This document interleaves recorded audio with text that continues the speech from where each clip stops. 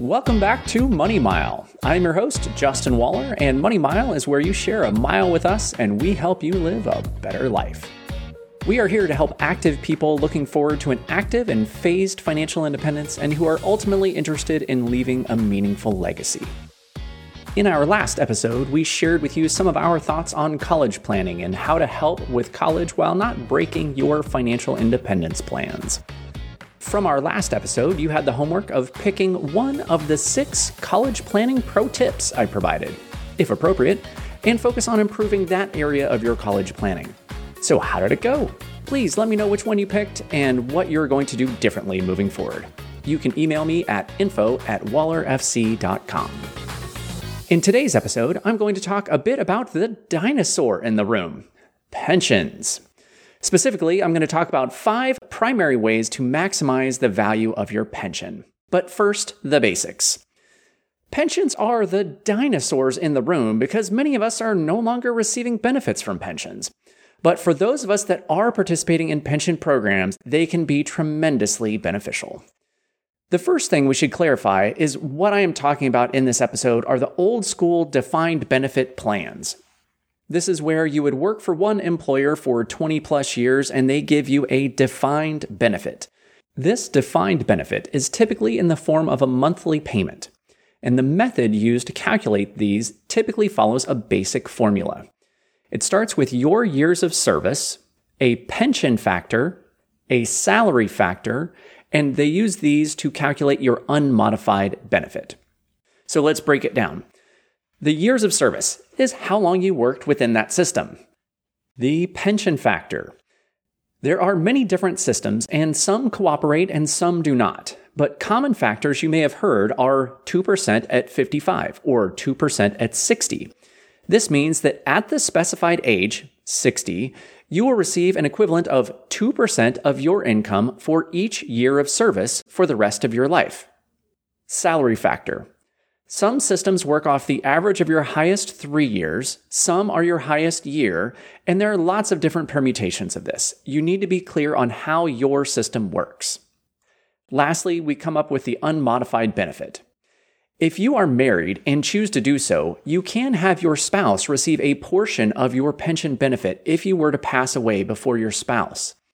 There are a lot of different calculations and systems out there, but the most common that I see are a 50% survivorship benefit and a 100% survivorship benefit. This means that the surviving spouse will receive either 50% or 100% of your chosen benefit. Now, this adjusts all the numbers, so you should be aware of what your unmodified benefit is and what your likely strategy for survivorship will be. The basic framework should help you understand a lot of the scenarios you might face related to your pension. Lots of folks think that a pension is whatever it is, but there are ways to improve the benefits you receive from a pension. You just need to understand how the system works. There are 5 primary ways you can increase the value of your traditional pension, as we have laid out before. The first of which is to work longer. More years of service equals more benefits. Some pensions also have longevity bonuses. If you reach a certain amount of time in the system, they will increase your benefits even further. Second, change your pension factor. For most of us, this would mean a career change. Trying to go from a 2% at 60 formula to a 2% at 55 will likely entail some sort of career change. Now, sometimes these systems will cooperate and sometimes they do not, so keep that in mind if you're looking at a career change. Strategy 3. You may also be able to increase your income. This is one that you need to be clear about how your pension system works. If you break your back in your last year of working doing a ton of overtime, only to find out that your system either A, doesn't include overtime in their calculations, or B, looks at the average of your last 3 years, you might be disappointed. Strategy number 4. By evaluating all of your options around survivorship benefits, you may also be able to increase how much you actually receive from your pension over time. If it turns out that your surviving spouse's expenses would go down significantly due to a relocation or something like that if you passed away, you might not need 100% continuation of your pension, and they might be able to be comfortable living with 75% or 50% continuation of your pension. And finally, the 5th strategy here is that depending upon the pension, you may be able to receive a lump sum buyout. Depending upon the situation, this could be a good strategy for you, but I strongly recommend caution in this area as it can be very dangerous. With this framework, I would be remiss if I didn't at least mention Social Security. Social Security can be viewed as its own government-run pension program. If you are covered by some other pension plans, it could wipe out any Social Security benefits you might have available to you, so I recommend you double-check this with your friendly neighborhood financial planner. Social Security is primarily based on your full retirement age and incorporates Social Security wages you received for the highest of 35 years. While you have to have 40 eligible quarters to qualify, the calculations contain 35 years worth of income in the calculation. For most folks I talk with, their full retirement age is between 66 to 67 years old, but a lot of folks can start considering Social Security decisions at 62 and can defer Social Security until age 70. The easiest way to increase your Social Security is to delay taking it until 70. Sometimes this works for folks, and sometimes it doesn't, because you still have to keep food on your table. Please keep in mind that there are several other benefits from Social Security related to divorce, surviving spouses, children, and the disabled. Social Security is a complex beast, and we're only talking about one aspect of it here today. Now, many folks get caught up in the idea of stopping work requires me to take Social Security or start receiving pensions. For most folks, this is the only way they have ever considered it. I would encourage you to at least consider that there are 2 or possibly 3 separate decisions. The first of which is when you stop working. Second, when you take your pension. And the third, when you choose to claim Social Security. So I'll share with you a recent example I came across in my office. And since it seems like all of my client stories are Harry and Jenny, we'll stick with them. In this story, Harry had accrued a significant amount of time in a well-paying pension, but had decided to make a career change.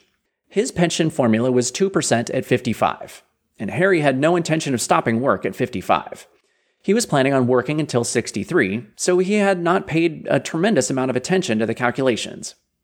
Unfortunately, his new employer did not participate in the same pension plan he was leaving, so he's going to have to start his own savings plan to make sure his financial independence at 63 was what he wanted it to be. Now, his plan was to save appropriately in his new career and take his pension at 63. One of the ways you can compare different strategies is by looking at the present value of a strategy. The calculations can be a bit cumbersome sometimes, but you can think of it conceptually as, if I were to sell my pension, as an example, at a point in the future, how much would that be worth? So in this situation, we ran the numbers on how much Harry's pension would be worth to him at age 63. Because Harry was no longer gaining years of service in that system and his salary was not going up, the only part of his calculation that was changing each year was his pension factor. Between 55 and 63, the factor increased by a total of 0.5% per year moving forward. Harry's future pension payment at 63 would be approximately $60,000 per year. We assume that Harry is going to live until at least age 83, so he has 20 years to receive his pension.